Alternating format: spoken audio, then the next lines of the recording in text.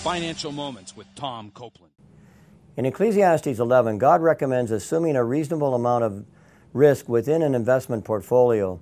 Specifically, verse 2 says, "Invest in 7 ventures, yes 8.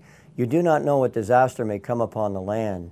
God instructs the farmer, who is also an investor, "Sow your seed in the morning, and at evening let not your hands be idle, for you do not know which will succeed, whether this or that, or whether both will do equally well." In Proverbs 31, the wife of noble character is involved in several equity-type investments. For example, in verse 16, she considers the field and buys it, and out of her earnings she plants a vineyard.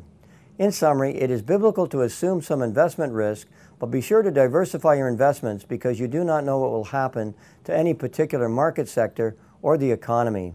Biblical diversification should reduce the volatility and risk of your portfolio, resulting in reasonable long-term returns.